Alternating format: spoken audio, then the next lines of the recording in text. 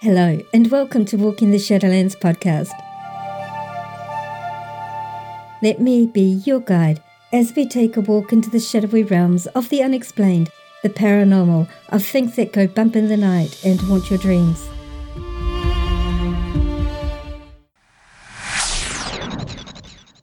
Your hosts? I'm Marianne, and I would like to welcome you to our podcast.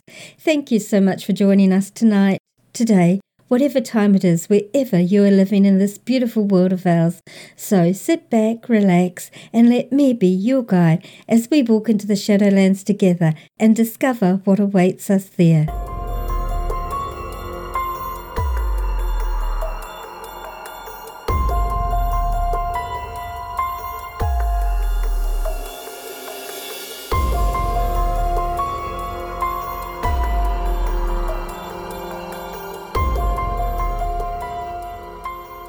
In November 2004, 90 miles southwest off the coast of Mexico, near Baja California in the USA, the USS Nimitz Carrier Strike Group was conducting 2 weeks of routine training and aerial defense exercises when unexplained events occurred that forever have altered the lives of the men and women on board these ships who were witness to these episodes.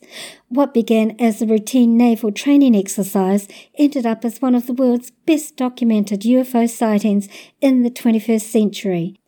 Witnesses included very highly trained military personnel, amongst them very experienced radar operators and fighter pilots.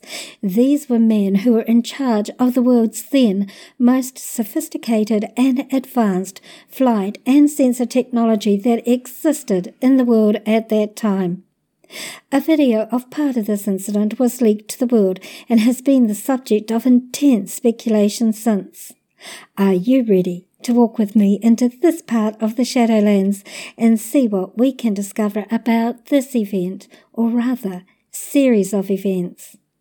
Good. Then let's begin.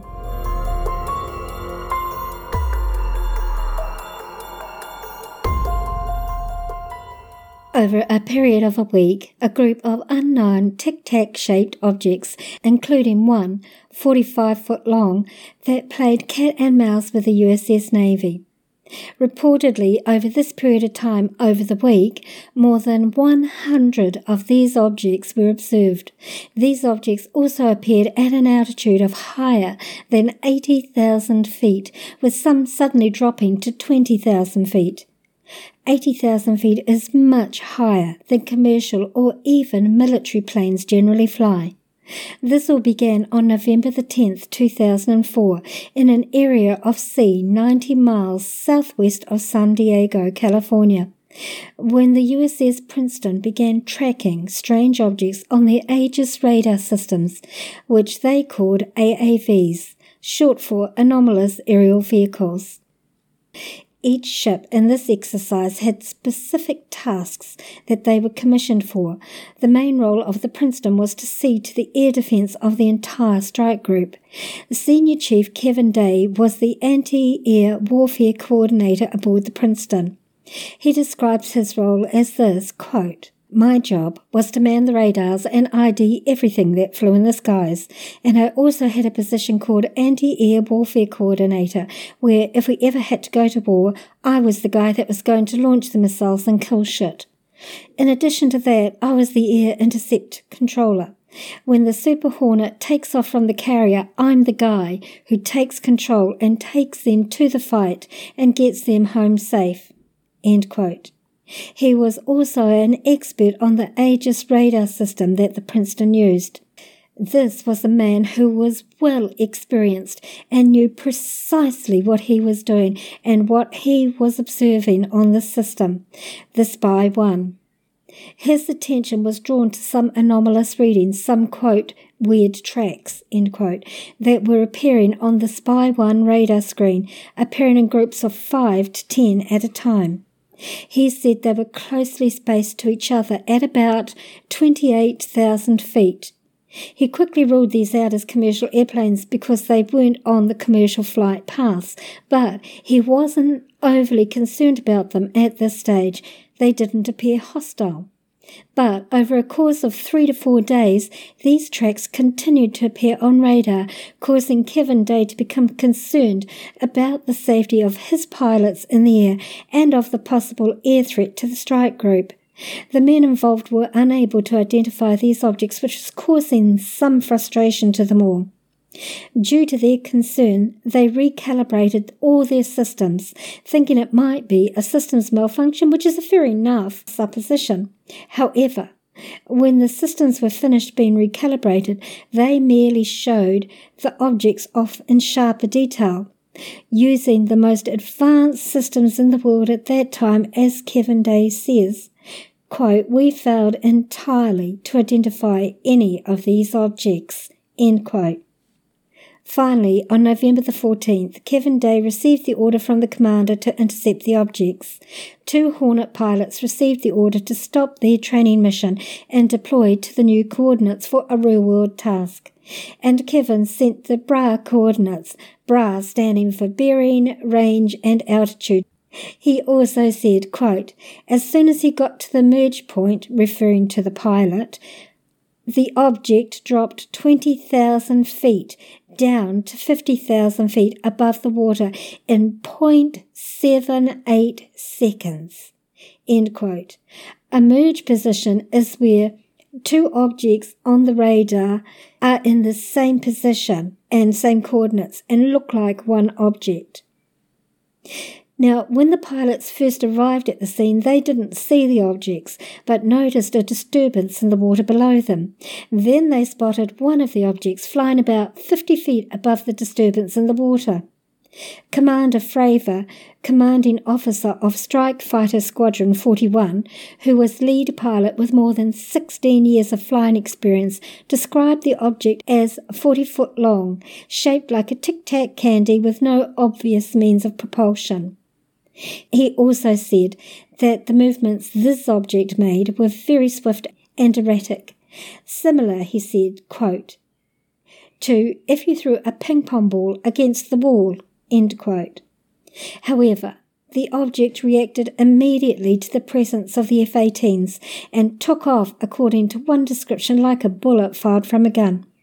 Another pilot dispatched after Commander Fravor landed was able to capture one of the objects on the now famous Tic Tac video from his plane. While this incident was known about pretty widely in the US naval circles, it was not so widely known by the general public, but that all altered after an article was written about it in the New York Times, along with an official Air Force video of the object taken from the fighter mentioned, showing the object on their screen and then taking off at tremendous speed. Quoting from the New York Times article, the operator said the Princeton had been tracking mysterious aircraft. The objects appeared suddenly at 80,000 feet and then hurled towards the sea, eventually stopping at 20,000 feet and hovering. Then they either dropped out of radar range or shot straight back up. The video of the object went viral, as you can imagine, and was spread all over the net, all over the news outlets. It was the subject of countless conversations amongst those who follow UFOs and the reporting of these ships. Of course, since then, we've had the release of others, notably the gimbal incident, and most recently, in late September this year, 2019, of the US forces formally acknowledging that these UFO are very real indeed. Of course, they don't say anything other than they are real. Nothing about the intelligent beings that have to operate or indeed to have created these craft. These next few episodes of the podcast are all about eyewitness accounts of these objects from men that were actually serving on board the ships at the time of the incidents occurring. In the official report retrieved under the Freedom of Information Act in the USA, the executive summary of these events, a copy of which is available from this episode's page on the podcast website, www.hawkingtheshadowlands.com. It has these key assessments. The anomalous aerial vehicle was no known aircraft or air vehicle currently in the inventory of United States or any foreign nation. The anomalous aerial view exhibited advanced, low observable characteristics at multiple radar bands, rendering U.S. radar-based engagement capabilities ineffective. The anomalous aerial vehicle exhibited advanced aerodynamic performance with no visible control surfaces and no visible means to generate lift. The anomalous aerial vehicle exhibited advanced propulsion capabilities by demonstrating the ability to remain stationary, with little to no variation in altitude, transitioning to horizontal and or vertical velocities far greater than any non-aerial vehicle with little to no visible signature.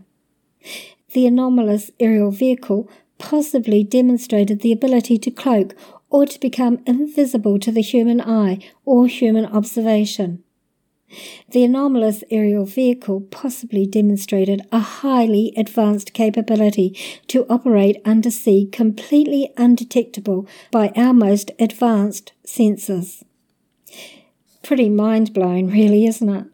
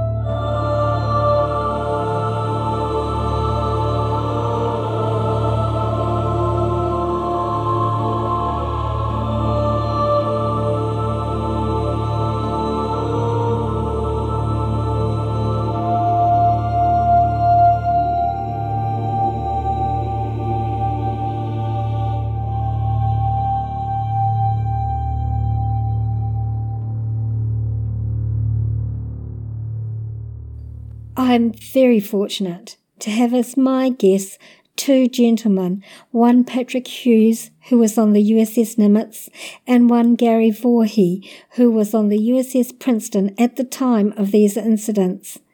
These are their recollections and thoughts about what happened and their parts in them.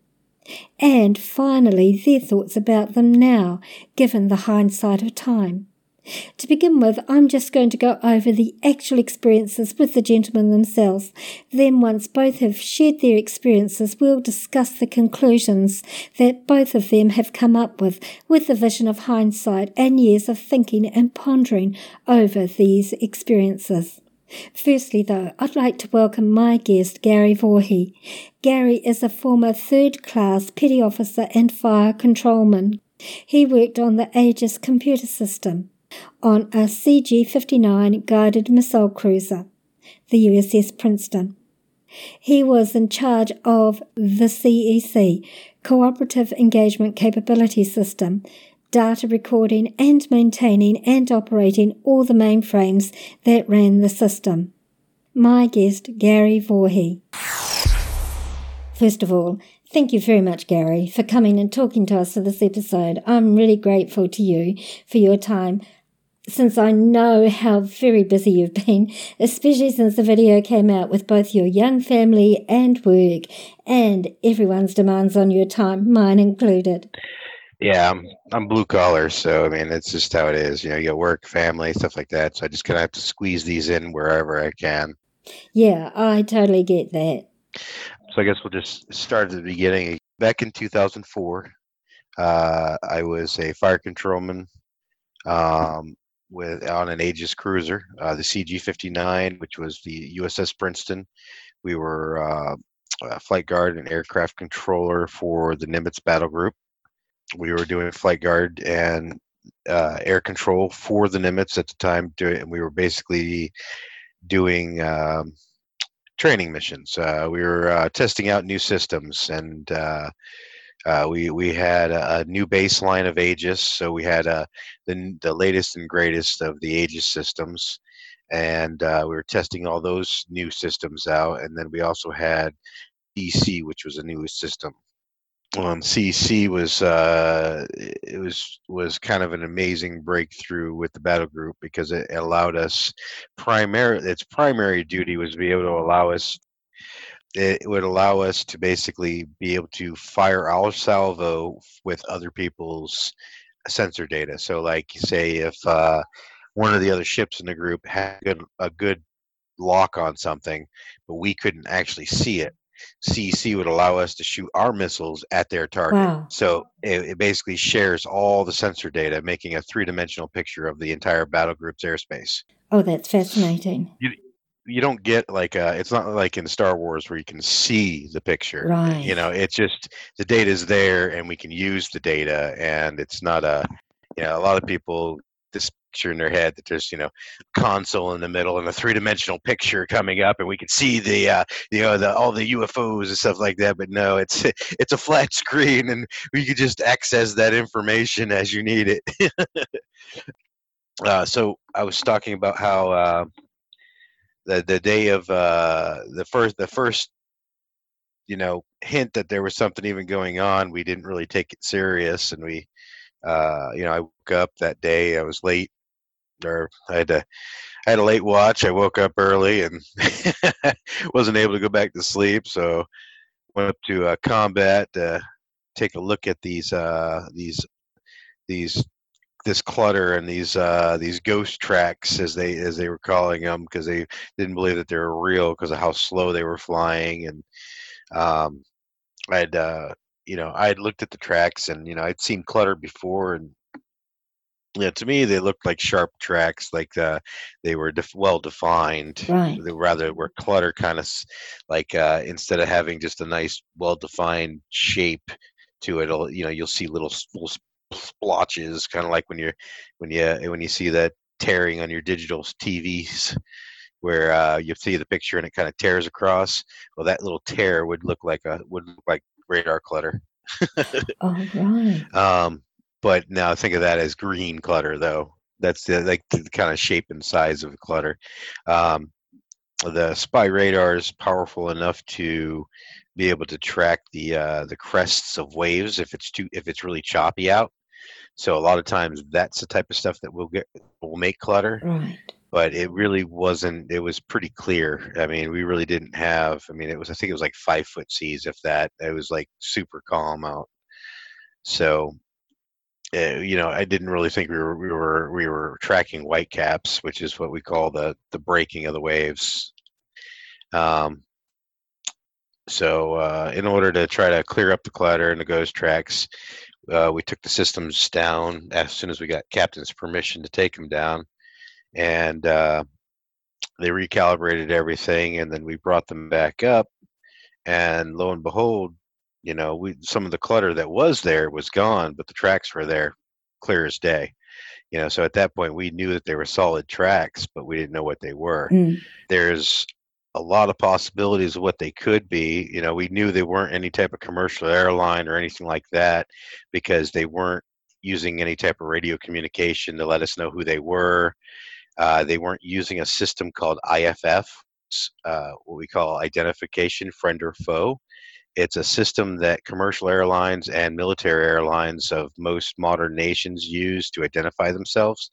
It's basically just a signal that pulses off these aircraft that will tell you the aircraft name, who they're affiliated with, and whatever their tail number is. Oh. So it's a way so you don't get shot down. Right. So, but all commercial airlines have IFF. All American military airplanes have IFF. Most modern countries do. It's it's something that we're just used to seeing it just pop up. And with IFF, when we're tracking the object, once IFF kicks in, it'll automatically label that object. Right. It'll say, commercial airliner, or it'll say Com 1 or, Com 2. So commercial, they'll just label it a commercial airline. So we'll know exactly what it is. Now, see, these things were going like 100 knots, which is nothing. I Uh-huh. mean, most airplanes have to get up to 200 miles an hour before they even get off the ground. Oh, that's So, interesting. I mean, these things are basically just kind of whimsically, kind of just floating in a southern path, just really kind of minding their own business on the edge of, the area that we were working our mission in. And they didn't seem hostile or anything. They weren't coming at our ships or anything like that. They weren't, interrogating us or anything like that. They were just there. They would see them. They'd they'd float into a southerly route, and sometimes they'd disappear. Sometimes they'd reappear. And for most of the time, for over the week, we were tracking between 3 and 10 of them at a time. So like when you see like the episode of Unidentified where me and Kevin were on, and he's like, they were raining from the sky. He's talking about, like, he was talking about the whole week. Right. Like, he was just all week they're just coming and going, just raining UFOs. That's how he meant that.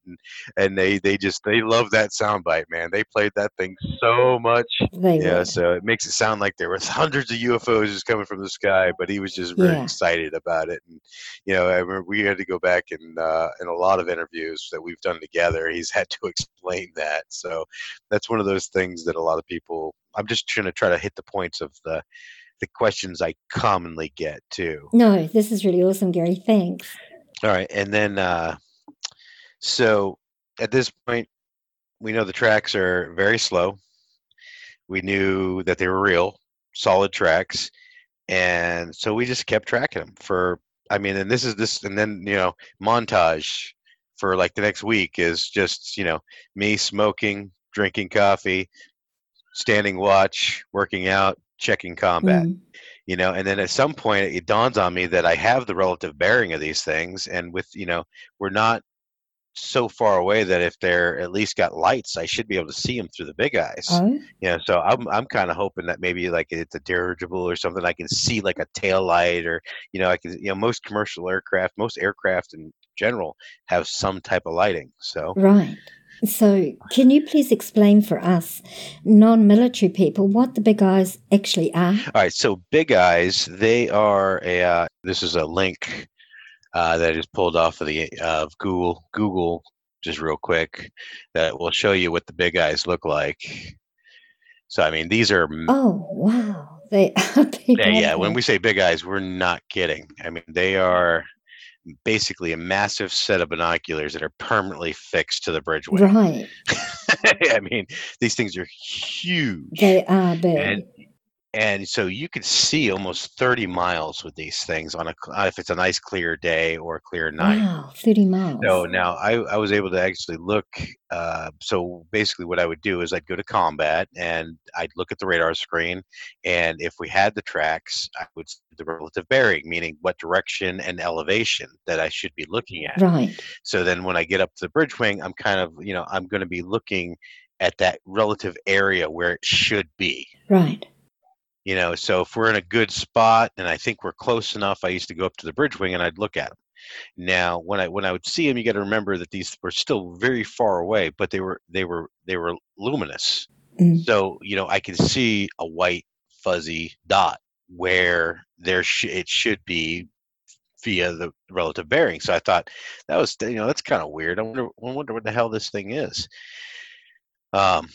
And so, and at night you could really see them. Mm. Yeah, I mean, and but then they'd disappear, and then they'd come back, and so it was pretty amazing, and there wasn't anything crazy weird going on yet. Just basically just these lights in the sky at this point. So I'm still getting a little excited about it. I actually made sure that the data recording wasn't just like, because normally on these like little training missions, data recording's not really that important. Right. So you're just flipping the tapes. You're not even changing them. So when this started to happen, I started making sure it was a fresh tape every single time. Like, you can record front and back on these tapes. Record the front, record the back, and then fresh tape. record the front, and you can do up to 4 at a time, and it just goes from one tape to the next. So I just always made sure there was a fresh tape in that loop, and so those tapes were always going for the entire 7 days. That's smart thinking. Now that records all the spy stuff, that records all the combat information center, it records of anything to go through the Aegis system, period. Right. And then CEC has its own kind of like system. It's an enclosed system, and it records all its own system stuff, because it's almost like, I could just say that it doesn't need tapes. And that's it. Everything else about that aspect of it, I'm pretty sure is still classified. So right. But it doesn't need tape, so I'm not recording on that stuff. But there is data being recorded somewhere, and that's my roundabout way of saying that there is data from it. So it's not a loss. So a lot of this data, a lot of the talkback chats and stuff like that, are being recorded on other machinery in the computer room. We have data recording going on pretty much every system on the ship. So everything is being recorded at all times. And so it was just kind of like a hunch, kind of like that little scratch in the back of your head, like maybe I should be recording all this just in case. Right. And who knows what they were? For all I know, it could have been friggin' enemy aircraft just chilling on the edge of our battle group. Because generally you can't really see past the horizon, which is 256 nautical miles. So that's kind of the limit of your where you can see. Right. Sometimes you get radar returns over it because it bounces off the atmosphere, but generally you don't. Kind of like Skip when you're doing ham radios. Right. Yeah. So it's similar to that. And then so all of a sudden, like I said, montage, it's the same thing for days and days and days. And at one point, like at the 5th or 6th day, I'm like, why haven't we gone and taken a look at what these things are? Why are we not interrogating this stuff? What is going on? And I was getting frustrated, because I'm nobody really. I'm taking care of important systems, however many $1 million weapon system or $1 billion weapon system, but other than that, I'm not that important. I don't make any decisions or anything, I'm just like wondering what these, because all the upper chain of command, we haven't heard anything from them. No explanations, no meetings, no briefings about it. That's interesting. And it's almost like they were just kind of trying to pretend like it just wasn't happening. Interesting. But I think that there was stuff going on in the background. Sure. Personally, I think I have no proof of exactly what happened because, like I said, I was low rank. I don't, I'm just giving the general feeling of like what the junior enlisted were feeling at the time. Right. Even Kevin being, he was a senior chief, which is, there's only one enlisted rank or two higher, and there's only one command master chief. So, yeah, so there's really not much higher than a senior chief enlisted wise. So, and he still didn't, they weren't talking to him very much either. So, I remember getting dragged down to one of our secure spaces and watching the video of the intercept. I'm like, finally, oh my God, I said, I'm watching this thing, and at first they're just floating there, and then all of a sudden they're just matching moves. They're moving right angles. They're moving from point to point at constant speeds rather than ramping up. And because like any type of vehicle that you use, airplane, car, boat, truck, planes, trains, automobiles, they all have a certain ramp up to get to a speed. You can't just go from 1 to 100 in the same instant. Right. Every vehicle we have on this earth goes 1, 2, 3, all the way up to 100. We can get there fast in some vehicles, but not like this. Right. This was so fast that it could move from one point to another. It would register in your brain it moved, but you wouldn't realize how fast it was or that it actually even moved. It would take you a second to realize it had moved. Wow. But then you would understand, yes, it did move and it was at this type of speed. But then you're just like, wow, because there was no ramp up in the speed. There was just from point A to point B, one speed, and that's it. Sometimes super fast, sometimes super slow. It didn't really matter. It just seemed like inertia really wasn't a thing for it.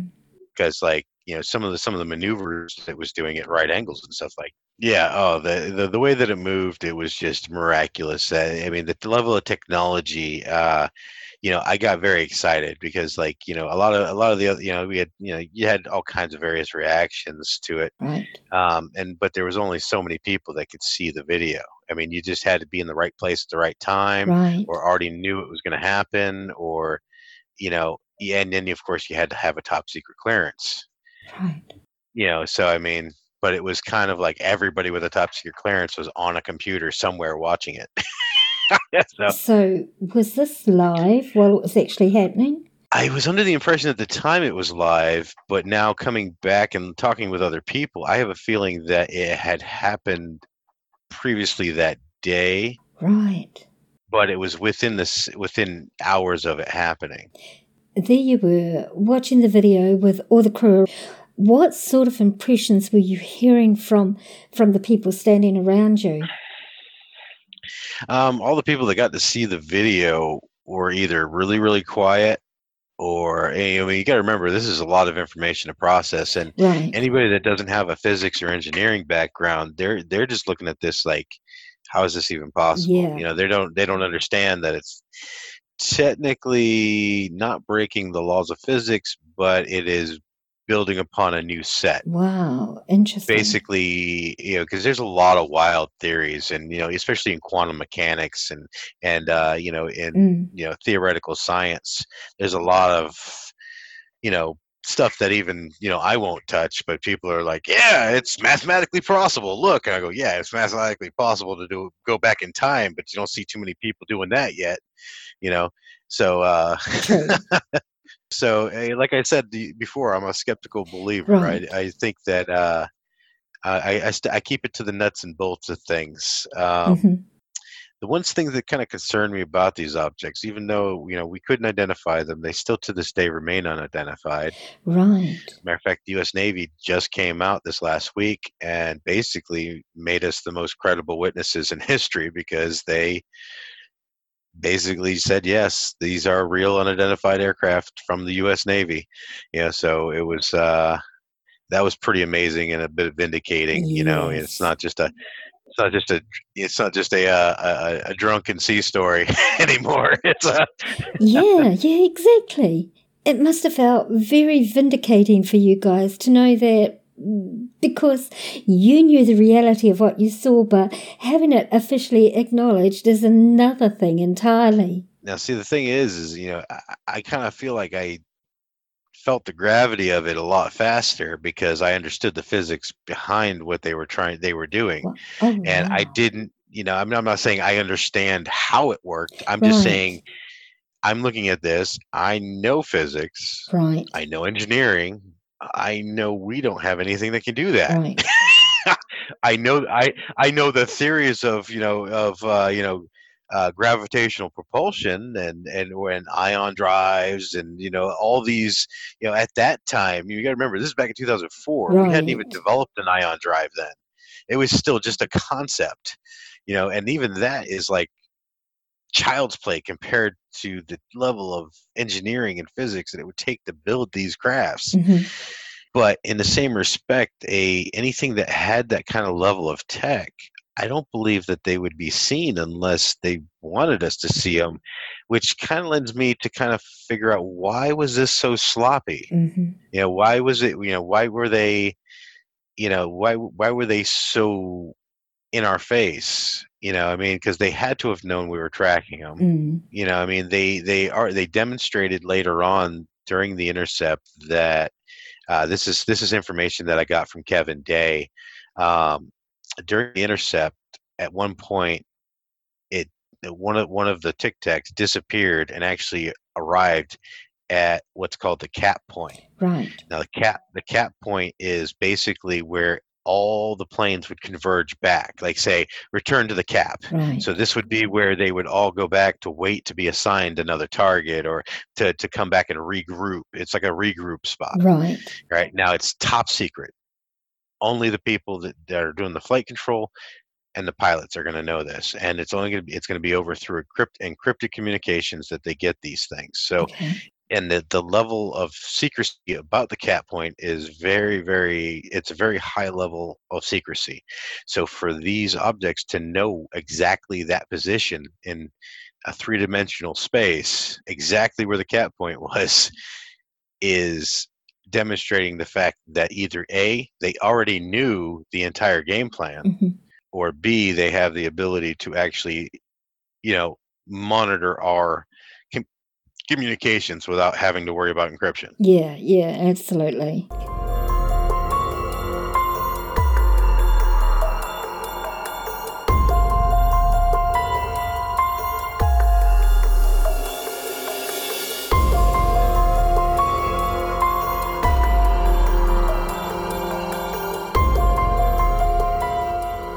We're going to start today with my conversation with Patrick Hughes. Patrick was a former petty officer aboard the USS Nimitz in the role of an aviation tech, VAW-117. Here's Patrick's experience. Okay. Firstly, thanks again for joining us today. I really appreciate you taking the time out of your busy schedule to share with myself and my listening audience the things that you witnessed during this episode of the USS Nimitz and the Tic Tac video. It's pretty famous throughout the world now, but there are still many, many people, particularly in my part of the world, who may not or may only have a little bit of knowledge about it. So to hear from people who were actually present during the events and were part of the experiences, that's a really huge thing to me. So perhaps, Patrick, we could start like this. Maybe you could tell us what your role was during these encounters and then lead us into the instance. I won't talk too much. I'll just ask the odd question every now and then, and I'll just let you share your story with us all. I joined the Navy in 2000. I got out in 2000, just before 2011, so I was in just under 11 years. In 2004, I was stationed with VAW-117, the Wallbangers. We were based out of California, a place called Point Mugu, which is about an hour north of LA. And in the fall of 2004, we were doing basically workups, training cycle, preparing for deployment in 2005 on the Nimitz with the Nimitz Strike Group. Encompassed us, the Princeton, and a few other ships. At the time, I was a second-class petty officer. I had actually just made second class. I had just gotten promoted, essentially. But I was responsible. I worked on the E-2C Hawkeye. It's a small-looking airplane with a UFO-looking object sitting on the top of it, which is actually the radar. And I was responsible for the radar, the communications, navigations, data links, some other stuff that's in there, some classified stuff, all the fun stuff. So it was a plane that kept us pretty busy. Right. And in 2000, like I said, when the Nimitz stuff happened, I didn't know about a lot of it till well after the events, when I actually got in touch with Gary Voorhees and Kevin Day and the other guys. I didn't know the extent of the story. I thought it was an isolated, essentially 1 or 2 flight event that we had with some of the pilots, but they'd actually been tracking the objects for the whole almost a week, give or take. No, Kevin Day, who's probably got the most time with the event, so to speak, has said it's just about a week. But we were operating off of Southern California, about 90 miles or so, but we're actually more towards Mexico than we were towards California. But specifically, the Hawkeye, which is a radar plane, was up there. A friend of mine who in the Nimitz Encounters documentary that Dave Beatty did is referred to as Roger, was actually airborne on that flight. The same time as Commander Fravor's intercept. Commander Fravor's been on the news. He was one of the first people to go public about this. And he actually visibly saw the object. But the Tic Tac actually formed up very briefly with the Hawkeye. Right. And took off. So I've spoken with Roger and a couple of the other people who choose to remain anonymous in that airplane. So I know most of their stories, and it was very unnerving for them to have something like that just pop up next to the airplane and take off just as quick. Yeah. So when that airplane had returned, we do a bunch of normal stuff when that plane hits a deck. We check it, make sure it hasn't broken, nothing fell off. All our screws are still there. We have some classified hard drives that are in the airplane. They run the airplane, but they also have the capability to record a whole mess of information from the airplane during the flight. Right. From the radar to the sensors, CEC, ESM, a whole bunch of initials that I can confuse everybody with. But because of what we were doing, we had been recording a lot of flights, and I knew that flight was recording. It didn't make any difference till well after the fact why I remember that they're recording. But when I got back, I take those classified hard drives out, go back inside the skin of the ship to our little workspace.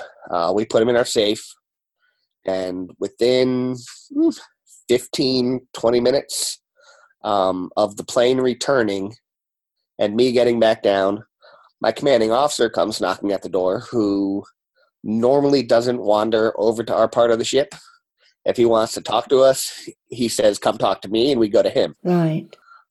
Having him over there was unique enough, but with him were two uniformed Air Force officers who were not on the ship before, that to the best of my recollection, and I can explain why I have a pretty good idea they weren't there in a minute. So if I don't get back to it, remind me. I will.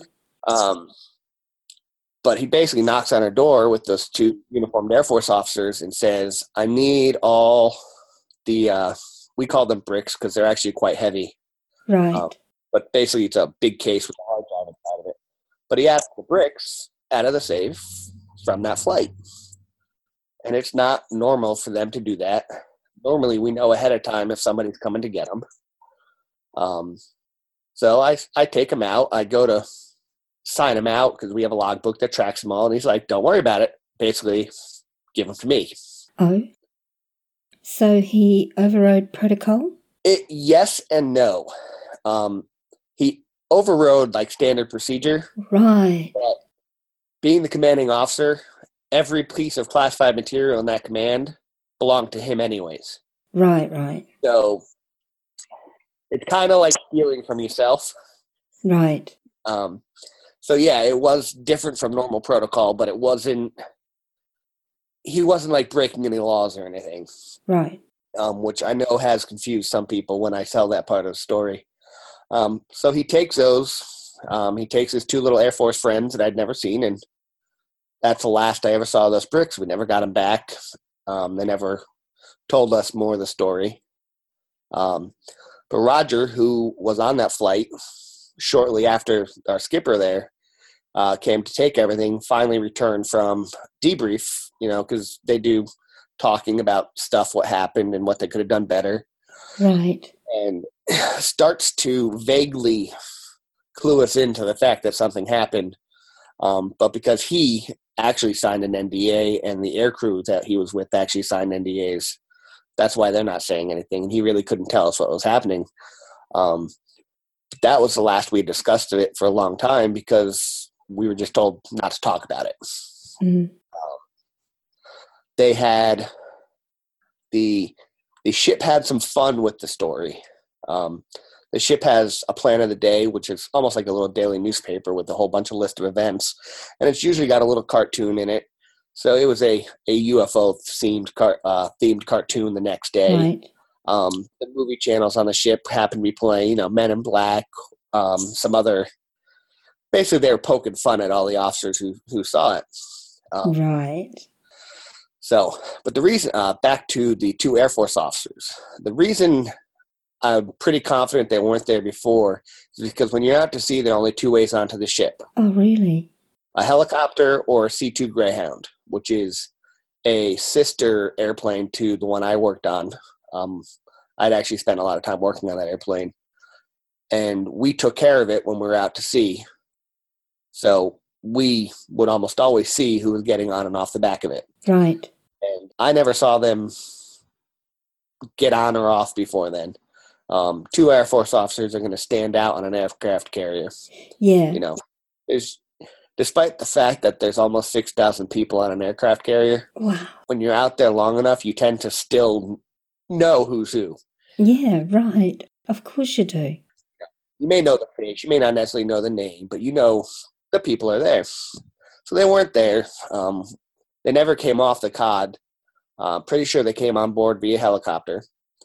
It wasn't until much later when I finally connected with Gary Voorhees, who was on the Princeton, that we kind of made sense of the whole how did they get to the ship thing, because he had some people come to his ship to take his classified stuff, pretty much the same data type of recordings that I had, and they flew out on a helicopter because that's all you can get on the Princeton is a helicopter. Right. But the helicopter on a carrier lands and takes off so often that you wouldn't notice it. Yeah, it's kind of hard to keep track of people getting on and off because sometimes the pilots switch out. So it's very easy to miss somebody coming on that way.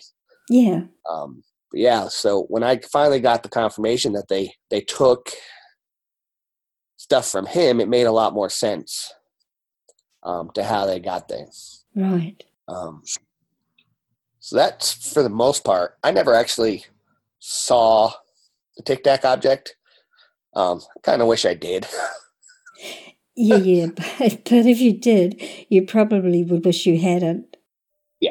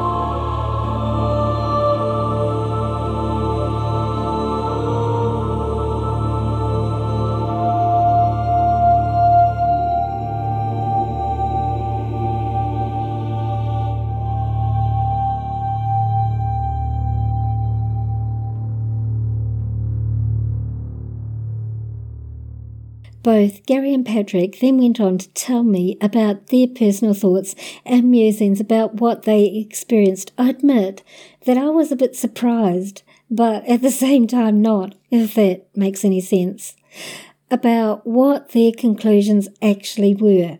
So let's continue with Gary's thoughts and conclusions, and then we'll hear Patrick's. So now that's one of the small pieces that kind of lends me to believe that it might have been our own tech. Because all right, so follow me along my rabbit hole and down my rabbit hole where this is the most logical explanation that I've come up with Right. for exactly what these objects were. Now, I do believe that in Drake's equation, I believe that it's very impractical to believe that there has never been anybody more smart or smarter than us before us. I mean, there could have been civilizations that had already had interspace travel well before we even existed. Yeah, absolutely. But I also believe that that any of these species of aliens or whatever you want to call them probably don't have faster than light travel. Because I mean, that level of engineering is still even beyond what we were seeing with these Tic Tacs. So to have faster than light travel is probably the goal of every species at some point or another. But I believe that they are just a multi-generational space travelers. Like it takes them still, even at the tremendous speeds they can go.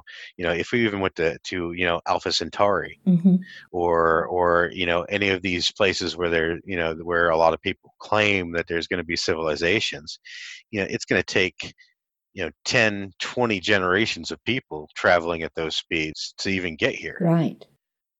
So if they had visited our planets and they left saying, hey, we're going to come back, they have every intention of coming back, but that's 20 generations, and you got to remember time is relative to the position in space you are. Right. So their 20 generations could be, the Earth could be supernova by the time they get back. It takes 10 billion years for the supernova to start. They could be just getting back saying, "Oh man, we missed them." Yeah.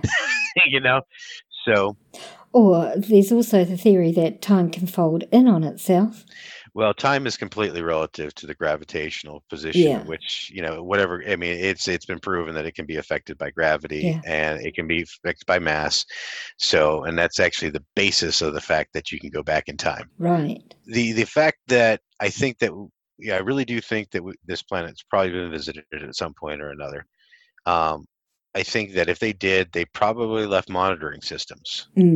Now, what we think is underwater bases and alien spacecraft and stuff like that, it's a good possibility that if there, I mean, and now this is only going down the lines that if there is aliens, I have no proof. This is just my thought process. I have so many different lines of thought about, I mean, just knowing that this level of tech exists opens up too many lines of thought for me. So yeah, it does. So I'm saying if there is aliens and they have visited and they did want to monitor this planet, well, what would we do? Right now, anything we want to keep an eye on, what do we do? Put drones in the air. We keep monitoring systems. We put cameras up. We do something. Well, if you're that advanced, you don't need all the cameras and stuff. You just do one drone. It has, every system, every sensor system on, that the things we can't even imagine. Yeah. They're probably, one of their drones could probably monitor everything going on the Earth at one time. Seismically, basically general status of the Earth itself. Right. And, so say one of these things does malfunction and crash, like say in the 50s in a desert in the United States, right. or in the 60s in the middle of, the tundra out in the middle of Russia, right. Or in India, or in any of these other places that have had these crashes and, sightings where they've seen ships crash. So this is still a high level of tech, even if it is a drone. And who knows, they may even have biochemical tech, meaning that what's inside may look alive. Right. It could be alive because they may have figured out that a live brain or a reproduced, physical, the physical synapses of our brain are way better than a computer. We can extrapolate things that a computer can never even come up with it as a concept because of the way our brains work. We are the best computers on the planet. There's nothing better than our brains. Yeah. Even quantum computers don't even come close. The only difference is a quantum computer can be focused on one thing. The amount of information that our brains process in a day, even a dull brain, surpasses. I mean, we're talking terabytes of information a second. So I mean, there's no more powerful computer on this planet than our brains. So who says they don't have biotech based off of that same type of neuro pathways? Right. To us, it looks like something alive inside of a drone. To them, it's just an inert drone with no actual soul because they grew the damn thing. That's actually, that's actually a very valid line of thought. Yeah, absolutely. All right, so now say they did come here, they left monitoring systems. Well, all systems malfunction. Right. So you're going to have crashes from time to time. Right. But say they do have a level of tech where they can keep themselves completely they could come and go without us ever seeing them, without ever knowing about that they're here. Mm. And then all of a sudden, well, we get a hold of a little bit of their tech. Mm. At first we're not going to really know what to do with it, especially in the 50s and the 60s. Yeah. But all of a sudden in 69, we're hitting the moon. Right. I mean, less than 10 years into a space program. I mean, really going from V2 rockets to the moon in less than 10 years. Well, we went from computers, one computer that took rooms and rooms and rooms, to a little microchip in how long? Less than 20 years. Yes, exactly. Oh yeah, yeah. That's it's the level of tech, and I think it's kind of as our tech got more, they'd get an idea from the tech, and then obviously it would work, and then it would just get a little bit better, and then as our tech gets more wild, it's because they figured out more things with this other tech. Right. So all of a sudden you now have 30 years of different generations of these flying craft that they've been trying to develop. Then now all of a sudden that accounts for your triangle ones, that accounts for your round ones, that accounts for your orbs, that accounts for all of a sudden they decide that they're going to do proof of concept on a new gravitational system to see how well it goes up against what we are our best right now. Right. They know right where our battle group is. They know that we're not armed, or that we're doing that. All they're going to have is Cat-M missiles, which are basically just fixed missiles that just look pretty. They don't leave. They can't be shot. I think they might have some rounds in their machine guns, but unless they're fired on, they can't fire back. Right. So they come in, they just float around, see what we're going to do, see what we can do about it. And sudden 7 days goes by, and then finally they say, okay, well, we got to go intercept these things, see what's going on. Finally intercept them, and then we can't do anything. Literally, we can't even keep up with them to shoot them. Yeah. So all of a sudden, proof of concept done. Right. Your systems work great. Let's get back to the hangar. Exactly. And I spoke with Patrick Hughes the other day. Yeah. And he expressed the same ideas, in different words, of course. He felt that it was likely our technology because, at the time that you guys had these experiences, you guys were the best technology there was in the world. Yes. And then along, I don't know how many years later, the other video of the gimbal, is it the gimbal video? Yeah, that was in 2015, I think, off the coast of, Florida. Yeah.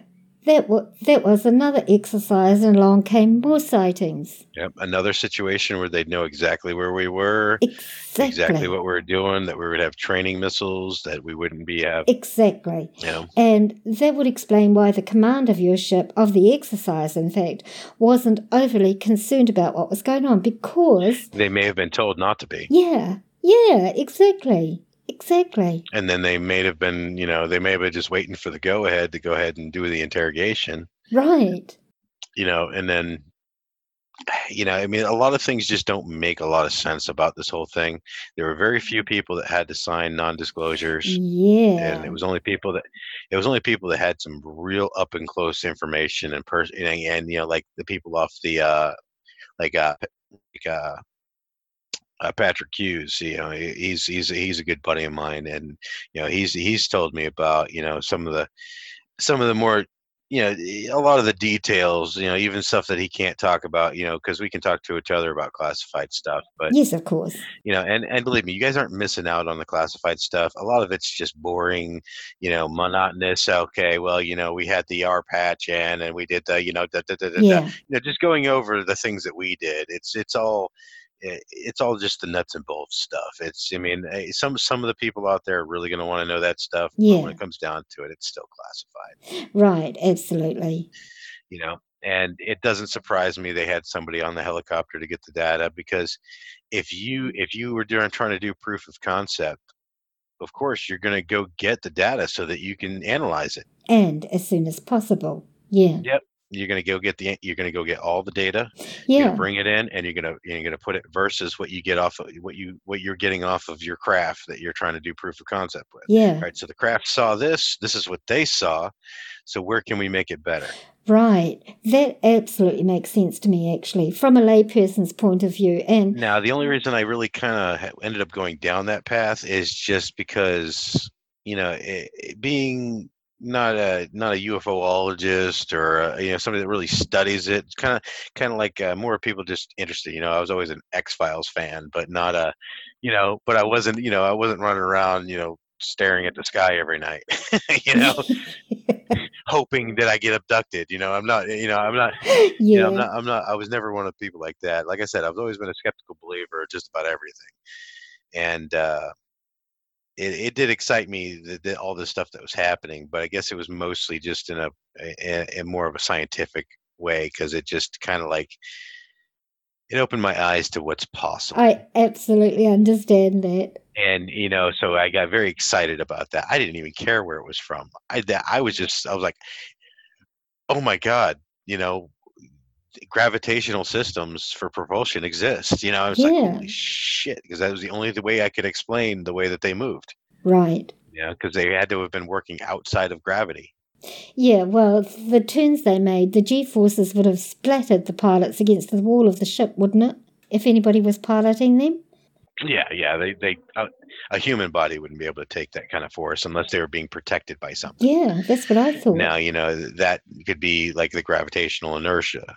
So if they're not being affected by gravity on the inside of the container, then there is no inertia. Right. So you could take a right turn. You could do anything. Right. And you're not gonna feel it. Right. So that's why it was so amazing to me, and that's why if it doesn't have gravitational systems and it was using some other type of propulsion, that's why I think that it would have to be some type of drone. Right.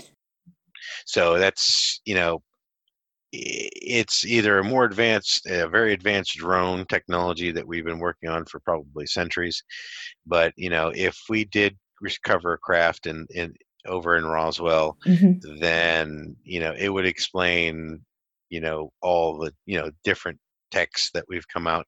I mean, in 2000, just in 2000, would you have ever thought you could do what you can do with an iPhone? No, exactly. I mean, remember when the Razr phones were like, I got me in my titanium Razr phone, my flip phone. Oh, look at this! It's so bad. Look, yeah, check out. I can do emoticons on this, and it just had automatic, smiley faces. Yeah, they were the hottest toys. Yep, I had mine flipped up. Oh, and that was really big then. Oh yeah. Yes, but you're right. I mean, so our technology just keeps going spiraling just faster and faster. And I truly believe that once the primary consumers, which are the baby boomers right now, mm-hmm.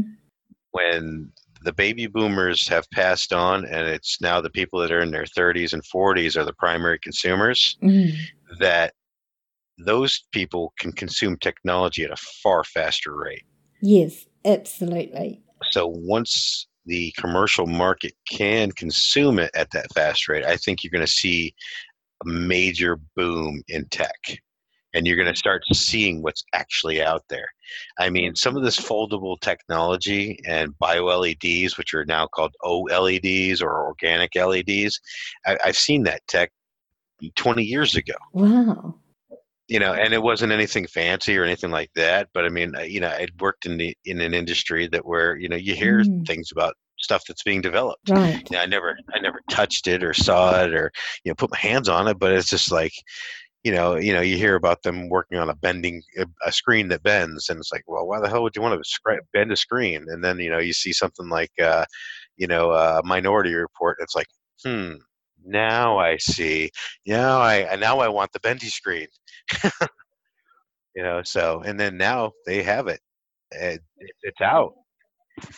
I can see I can see that this is from your technical perspective more than a personal perspective. It's made you think about a whole pile of different possibilities.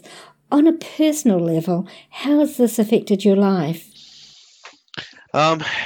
See, it's hard to say how this one event really affected my life, because this one event was just like the last thing that happened to me in the military. Right. And then I started my civilian life.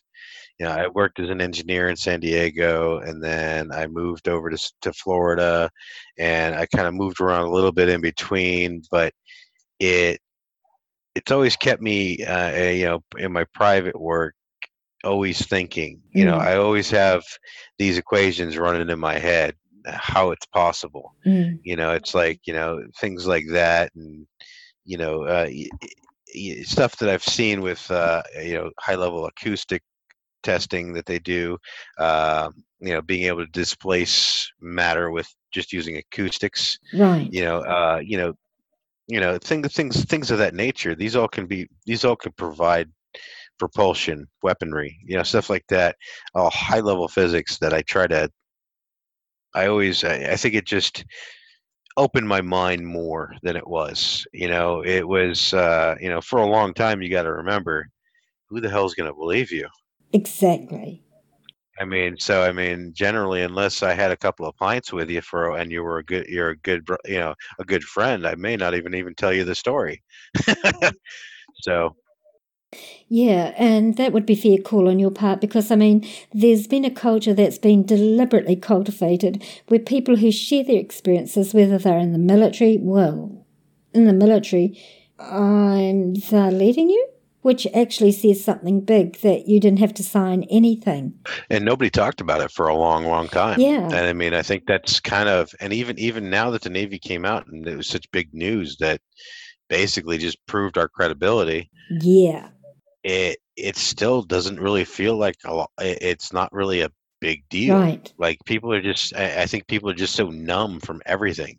There's just so many other horrible things going on. There's, people are focused on all the bad stuff that are happening, and it's like, really, people? Yeah. Believe me, it's still the best time of human history.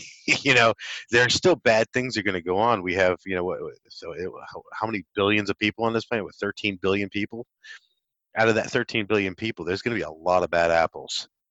Yeah, there are. And when you get all these people living in tight quarters and the overpopulated classrooms, and just with overpopulation, you're just going to get a lot of mental illness. Yeah, you are, yeah. Humans are never meant to be crowded. They're not creatures that are designed to be living in crowded spaces.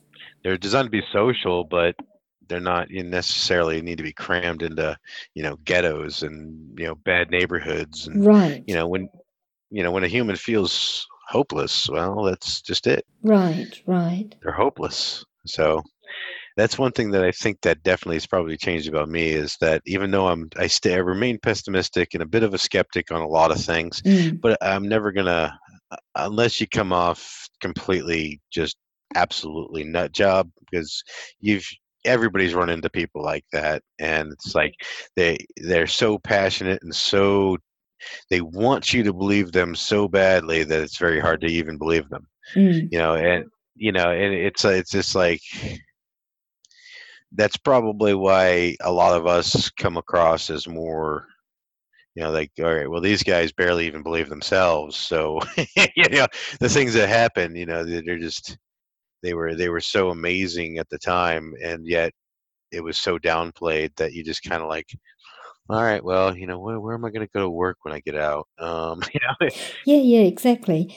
If they had made a big deal out of it, it might have been a different situation. I actually had an interview with a chap. I don't know if you've heard of this case.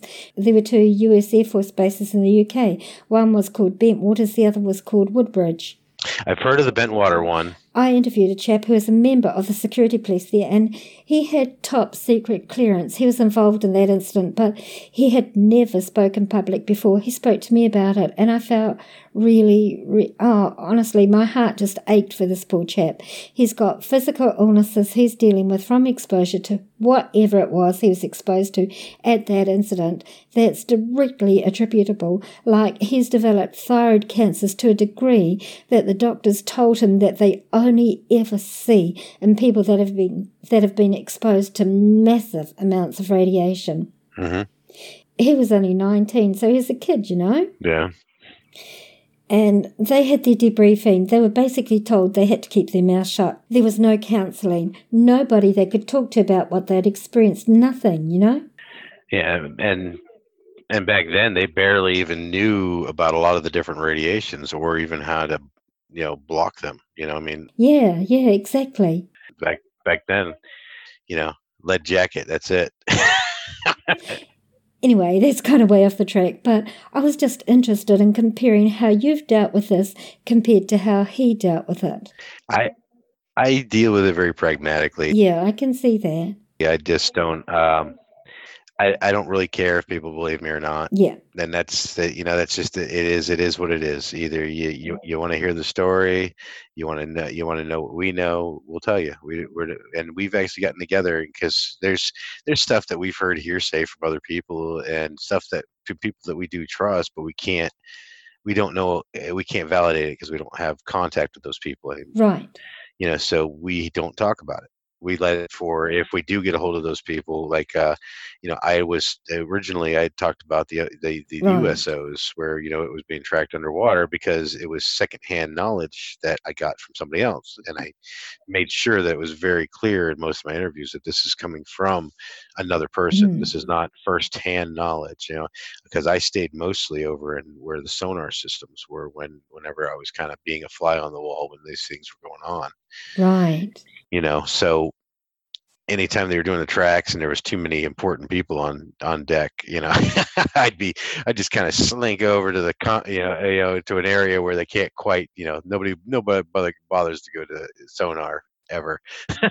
So, and it's just a little space right in combat. So, you can kind of hide over there because there's enough equipment to hide behind. I've just got one final question for you, Gary, and that is, why do you feel that your government has finally come out and acknowledged that, yes, these things are real, but we don't know what they are? Why do you think they've come out and said that now? Well, I guess, hide in plain sight. Easiest way to deal with something is just to admit that it's real and move on. And then everybody's like, because everybody in the back of their mind, yeah, of course we think it's real. Yeah. And then all of a sudden they come out and say it's not that big of a deal anymore. Yeah. We've been watching X-Files and movies and, where the day the earth stood still for how many freaking decades. Yeah. We just like with the mass violence, we're all just numb to it at this point. That's true. That's very true. People become very numb to it, and that's quite sad, actually. Yeah, the desensitization of the mass population.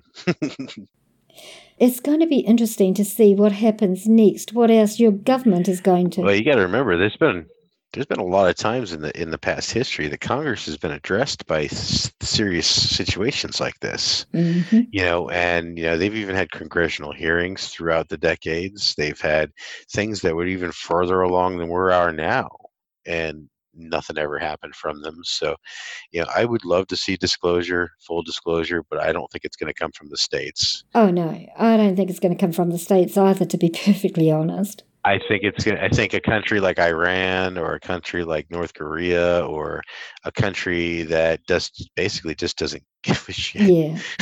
Yeah, they're going to be the ones that are going to like parade a UFO across yeah, they're like, look what we got, Yeah, so. Yeah, or the beings that actually operate the UFOs is more to the point. Yeah. Because I noticed that whilst they validated that they were real, they didn't say, there's no mention of who operates them or who makes them. And yeah, they basically, that's the whole point. They're just like, they're saying they're unknown. We have no idea who they are. Yeah. And they wouldn't, they're not going to come out and say, yeah, we think they're aliens, or yeah, we think it's another country with alien technology, or they're not going to say, yeah, that's our reverse engineered technology that we've been taking it with for 30 years. Yeah.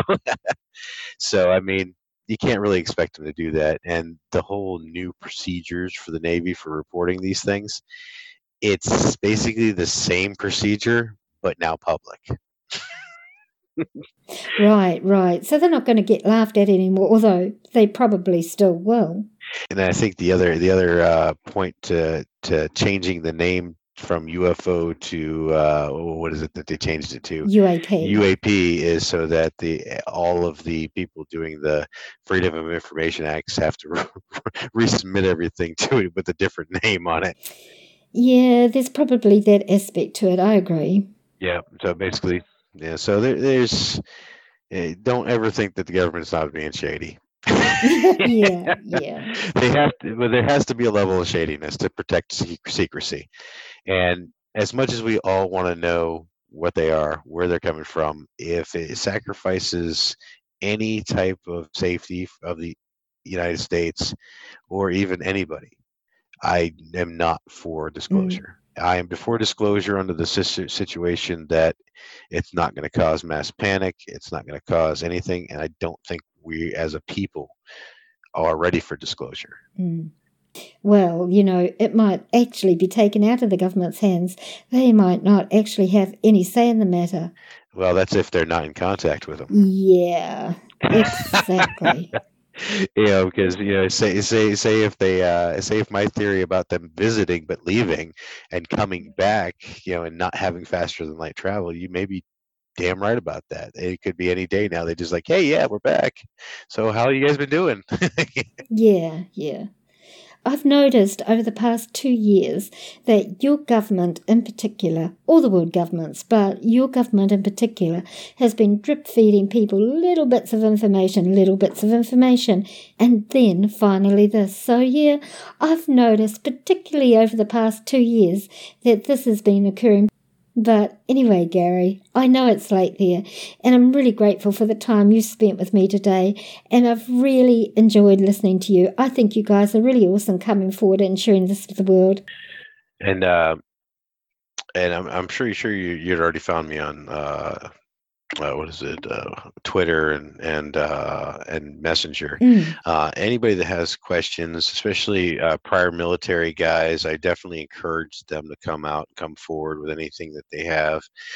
We actually have nonprofits started to maybe try to fund situations where we can get these guys together to talk about their situations, and we're going to be doing expeditions off the coast of San Diego near San Clemente, where we actually had the sightings here. Hopefully next couple of, I think in the next year right now that they're looking at doing it, but we're going to get out there. We're going to basically look to see if there's anything special about that area. How awesome. Yeah. Oh, that's awesome that you're all doing that. It's like a support network. Do you want to give out your Twitter and your Facebook? Yeah. You can link that. And then it's I think it's at Gary Voorhees for Twitter, and then you already have my Facebook, and then I encourage anybody that has any questions, they can I'm available, but it's just remember, I get it. I got your I will get, as you send the responses, I can get to them as I can get to them. So it could be a couple of weeks up to a month or so before I get back to some people. But I will always eventually give some type of response, so. And is there a website for this group that's been put together? I think right now it's still in the process of being built for the website itself. Okay. Now I won't accept anybody's friend requests, but I do open up my Messenger for anybody. So if you send me a private message on Messenger, then I get them, and then after there's like 5 or 6 of them in there, I usually will start answering them. I usually at least try to check it once a week. But like I said, my primary duties in this life is making my wife happy and my daughter and spending time with my daughter. So it's everything else is second. Absolutely. And I'm 100% behind that. Your family is number one priority and always should be. Anyway, Gary, thank you very much for your time. I've enjoyed talking with you immensely. All right. No problem. Have a good one. Thanks so much for your time. No problem. You have a wonderful night, and God bless you and your family. But we've got many theories. There's two basically outcomes for what it is. It's something built on this earth by somebody on this earth, or it's something from outer space. Right. Just because of what I know and what I dealt with in my military career and some of my civilian jobs that I've had after that, I tend to believe it's something from this earth. Oh, really? Interesting. Which some people actually argue with me about. But at the same time, I am 100% open to it being not from here. Right. And it would be equally satisfying for that to be the outcome. Right. It's just, with my experiences, I know there's stuff that not everybody knows about that exists. So I understand the possibility that they could have something like this that doesn't exist because they don't want to tell us about it. Well, of course. Like, the stealth fighter is a perfect example of that, isn't it? Yes. Exactly. How long did they have the stealth before it went public? Exactly. And that's just simply why I tend to lean that way. Yeah. But I'm equally open to it being, E.T. from planet what.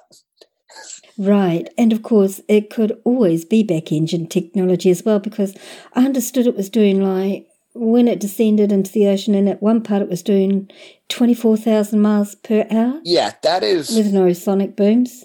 Yeah, that was based on that calculation, so to speak, came from Kevin Day. Yeah. And was based on what they saw on the Princeton's radar. Right. How fast it moved. So, that's a fairly accurate number, but it could be different. Right. But yeah, it went from, point A to point B and that quick. Yeah, very quickly.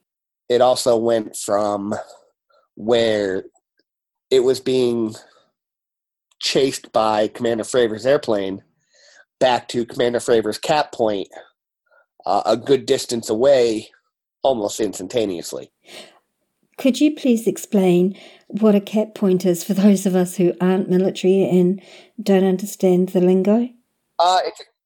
It's basically a point in the sky that they use as a rendezvous point. It's called a combat air patrol point. It's basically a point in space where that's where they start. Right, got you. So if they go do something, they go back to that point before they do something else. It's not a classified latitude and longitude. It's just not publicized. Of course. So nobody would have known where their cap point was. Right. So how does an object get from where they were with Commander Fravor and his aircraft back to that point that quickly and without having any way to know where that point was? Right. Good point. So there's a lot of unknowns to the whole story that we still don't know. And I guess that brings in the men coming to collect the stuff. And how would they have known to begin with? The only reason I can think they may have had a heads up is the fact that the Princeton had been dealing with the object for almost, 3-4 days at that point. Oh, that's true. And we were, give or take 90 miles from San Diego. So somebody could easily have been told that early that morning and make it out to the ship by the time, lunchtime hit. Right. Or somebody else knew what was going on and they planned to come out at that point. Right. There's multiple outcomes for that. Yeah, obviously, yeah. But in the last couple of days, I've actually come to the realization of something. When we were out in 2004, the Nimitz Strike Group was basically the top of the line when it came to the Navy at that point. Right. We had some of the newest airplanes, the newest software, newer capabilities, and it was basically the first time all of that stuff had been deployed together. And we were testing a lot of it and working a lot of it. So at that point, we were the best the Navy had to offer. Right. 2015 comes along and the gimbal incident over off of Florida. That carrier strike group was the top of the line. And there was no point between 2004 and 2015, where there was such a drastic change in capabilities of the battle group. Right. So it's almost like they tested us in 2003 when we got really good at stuff. Or sorry, 2004. Right. When we got really good at stuff. You know, they know our capabilities, and all of a sudden we push out in 2015 a bunch of new stuff, and here come objects again. Oh, that's a very valid observation, actually. And you know, I could just be reaching with that observation, but... Well, it's as valid as anything, isn't it? Yeah. But it's just it's a very interesting way to look at it. Mm. If it's us, that's somebody knowing that battle group was now top of the line and says, hey, let's go test against them again. Right. If it's not our technology and it's something off this planet, it then becomes it almost becomes a little worrying. Mm-hmm. One, how do they know that's the best we have to offer at that time? Right. And why are they only worried about the best we have to offer? Mm. Why are they not just bothering everybody at the same time? That's a very interesting observation. So, what is your feeling about your military coming out in the past couple of weeks saying, yes, these videos are real, yes, UFOs exist? I mean, to a point, the videos, however they got released. Mm. There's too much evidence to support those videos that they are in fact real, that you can't deny it. Yeah. And when you add in all the other stuff that's come out in regards to it, it's very hard to hide the fact that it's not an airplane. It's not something we know. Right. And they're not saying it's a UFO. They're saying it's an unidentified aerial phenomenon. Yes, that's what they call them these days, yes. They're saying it is something. We're telling you it's something. We agree it's something. Yeah. But that's as far as we're going to go. Yeah. It's good that they're admitting it. Albeit a bit late, eh? Well, yeah. And who knows? They could have a reason for doing it. They could not have a reason for doing it. You never know with the government. That's true. But one of the reasons it's encouraging that they released it is back in 2004, one of Kevin Day's major concerns was the safety of the aircrew, the pilots flying in the airplanes, with something like that flying around. Yeah, that's a valid concern. And that was actually his reasoning for getting Commander Fravor to break off their mission to go look at that object, right. Was the fact that safety of flight issue. By the Navy admitting that stuff was out there, it's actually a sign of them, in my opinion, admitting to it more for the protection of its pilots. Mm. Hey, this stuff is actually out there, and we're not just ignoring it. Mm. What about the fact that they're actually allowing personnel to report sightings now rather than discouraging it? Is that just window dressing as well?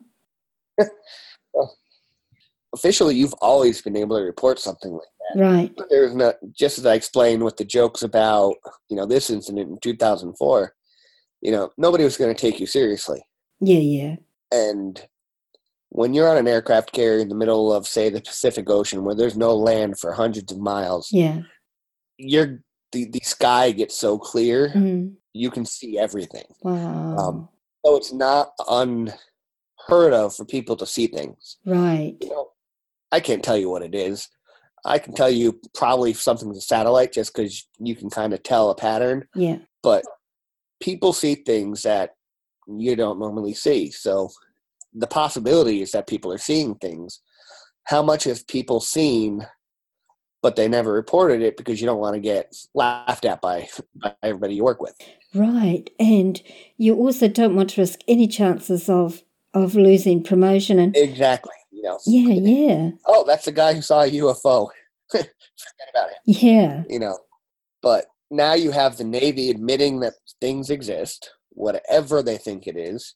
You have highly experienced and highly senior military officers going public with it, mainly Commander Fravor. You have senators and people who are starting to get interested in it.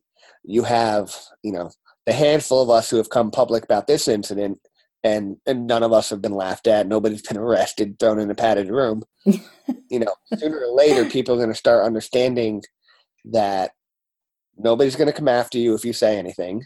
Right. Nobody's going to laugh at you, if you see something. Yeah. And maybe things will start coming out of this, and we'll see more patterns and more experiences. So I think it's a positive thing that they did it. Well, yes, it's about time. I actually did an interview with a chap. His episode was the first of the seasons. He was based in the UK with the Air Force during the Rendlesham Forest affair. I don't know if you've heard of that. You possibly haven't. I think I've heard the name, but I'm not. I was never super into like UFOs before this. Right. So there's a lot of stories that I've heard briefly, but I'm not really familiar. Well, it's a really world famous episode like yours is now, but it was based between two Air Force bases in England. One was called Woodbridge and the other Bentwaters. And he was 19 years old at the time, and in the security police, MPs, whatever they call them, that was his job. And he had this experience then, and he had never spoken of it publicly until he spoke to me about it. It affected his whole life. He's in his 50s now, and he's struggling with health issues directly related to his UFO experience. He's carried this his entire life and still has the effects of it affecting him now. I just felt so bad for him because there was no counselling given to the men who... And this was a UFO that actually landed on the ground. It was solely witnessed on the ground by military personnel. And these guys were given no counselling. They were given no support. They were just told basically, shut your mouths, you're not to discuss this. Yeah, that's how it works, unfortunately. Yeah. And so he's got PTSD from it. And he has multiple health issues directly attributable to the radiation from the ship. Having said that, has this affected your life in any way? Me personally, no. I know it's affected Kevin Day. Right. He's spoken quite publicly about some of the stuff that it's affected with him. Right. I know Gary Voorhees, because the guys on the Princeton, aside from tracking it on the radar, they actually saw the object with their own eyes. Ah, right. The ship has a giant, they call them big eyes, and they're a really big set of binoculars. And quite a few of them were able to go out if you had, access to those binoculars to see them. And I know Kevin Day saw them, Gary Voorhees saw them. Jason Turner saw everything through the video. So it never affected me. Right. But I believe, like Kevin Day, I believe him wholeheartedly when he says it's affected him. Yeah. So, but I know stuff that's affected me that hasn't affected other people who were there, so. Yeah, exactly. It's individual to the person. I understand that. But for those like Kevin who had that experience, it would alter your paradigms on how you perceive reality to be. Yes. Well, I'm glad that you've had no effects from it, because I guess you were a step removed from the actual event, so that was probably a bit of a blessing in some respects, but enough for you to see the effects of this on others. That's really interesting. Is there anything that you personally would take away from this experience that's given you pause for thought or anything like that? I got back into this whole subject actually by accident. I ran across Dave Beatty's video on YouTube, and I just had sent him an email saying there's some parts to the story that you didn't know. Whoa. And then Dave convinced me, to interview, and I ended up going to UFO MegaCon in Laughlin, Nevada. Got in touch with Gary and Kevin and Jason and a few other people, and filled in so many blanks to the story I knew. Right. And I guess it really has changed my perception a little, just because of I've met a whole bunch of new people. Right. I'd say 75% of them have been genuine in their beliefs and what they've told me, and I have no reason to doubt them. Right. I've talked to a few people who I think are absolutely bonkers. But it's just a whole world of stuff I didn't think about. Mm. A whole world of possibilities with this event I hadn't thought about. Right. If it's our stuff, there's a whole bunch of new physics that have been developed that the world doesn't know about. And then where did they get these physics from? Yeah, exactly. There's so much of our culture that is based off of what we know now that could drastically change if this is in fact ours. True. And if it's not ours and it's something from outer space, it's equally going to change so much of what we know. Right, absolutely. I think that's one of the things that scares a lot of people. It's not necessarily that there are aliens out there. It's what's going to change because we now know for a fact right. that there are aliens out there. Right. There's some people who will be perfectly acceptable to it. There are going to be some crazy wackos who, aliens are going to burn down our planet. We can't let them here. Yeah. There's going to be some people who just don't care. You're going to get a whole wide range of reactions to it. And personally, if they told me tomorrow that aliens were real, I'm not sure how I'm going to react. Yeah. I don't know if you've ever seen the movie Contact. With Jodie Foster. Yeah. Where she, one of the lines in the movie, and I know it comes from the guy who wrote it, but if we're alone in the galaxy, it's an awful waste of space. I firmly believe somewhere out there is something else. Mm. I don't know what it is, or if it's somebody, or if it's intelligent, but there's other stuff out there that we just don't know about yet. Right. So but even then, I don't know how to react if they told me tomorrow that, E.T. is landing on the airplane and we're going to go say hi to him. Well, I think you're probably a bit more prepared than the average person, considering what you've been through. So you've probably got a bit of a head start there anyway. Yeah. Did you know that there was a poll done recently and over 68% of Americans believe in the existence of extraterrestrial beings and life off this planet? I did not know that. That's actually much higher than I expected. Yeah. It used to be like 30% maybe 10 years ago. Mm-hmm. So, yeah, it's quite a large percentage of people who actually believe. And what you said before was right. And I actually said to my listeners in the beginning of an episode that aired some weeks back, if we're the only intelligent species in these multi-universes, what does that mean for us? Exactly. And if we're not, what also does that mean for us as humanity? Exactly. So much to think about. Lots of questions, eh? Yes. So, thank you very much, Patrick, for taking the time to share your part of the experience with me and my listeners. That's really awesome. No problem.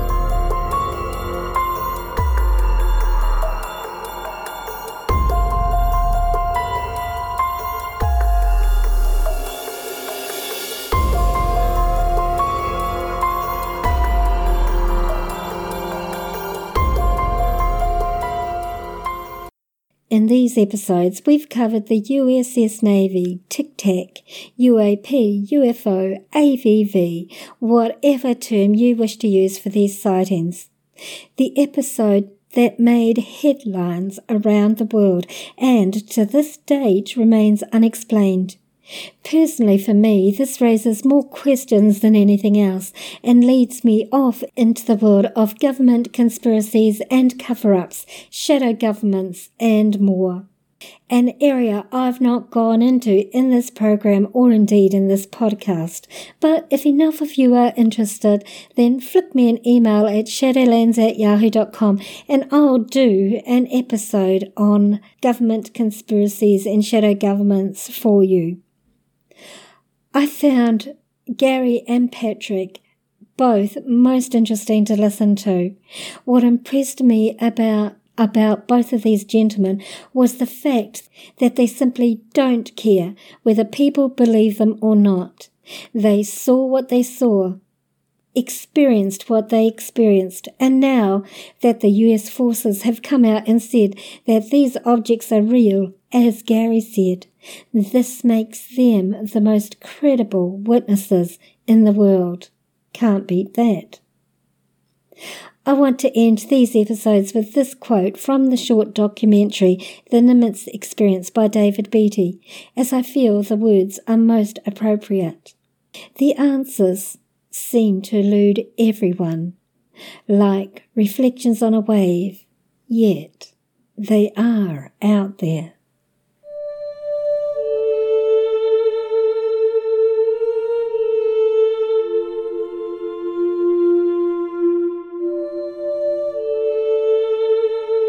Our musical score today is called Private Reflection by Kevin MacLeod, licensed under Creative Commons. For more information, check out this episode's page on the podcast website at www.walkingtheshadowlands.com. If you have any suggestions for topics you might like me to cover in upcoming episodes, then please don't hesitate to contact me. Or if any of you have any questions or any comments that you'd like to make, or experiences that you might like to share privately or with myself and my audience, then just email me at shadowlands@yahoo.com. If you enjoyed this episode, then please leave a positive rating, and don't be shy to leave a written review on your chosen podcasting platform. Who knows? You may hear your review read out at the end of one of these podcasts. And of course, so you don't miss out on any episode, make sure you subscribe on your favorite podcasting platform. This podcast is available on all free podcasting platforms and from iHeartRadio as well. If you don't have a smartphone, then you can listen to the episodes from the podcast website. For those hearing impaired, there's a full written transcript of each episode on the website, so you don't miss out at all. Tell your friends, tell your family, tell your workmates about us, about our show. Encourage them to listen and to subscribe also. The more, the merrier. And take the time to check out our Facebook page, Walking the Shadowlands, our Instagram feed of the same name, and our Twitter feed at Shadowlands10. Like and follow for hints on our upcoming episodes.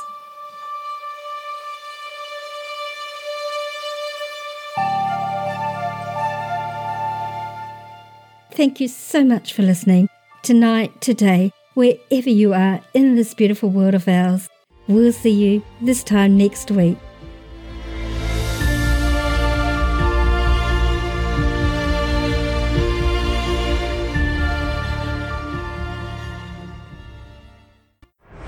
Thanks for listening.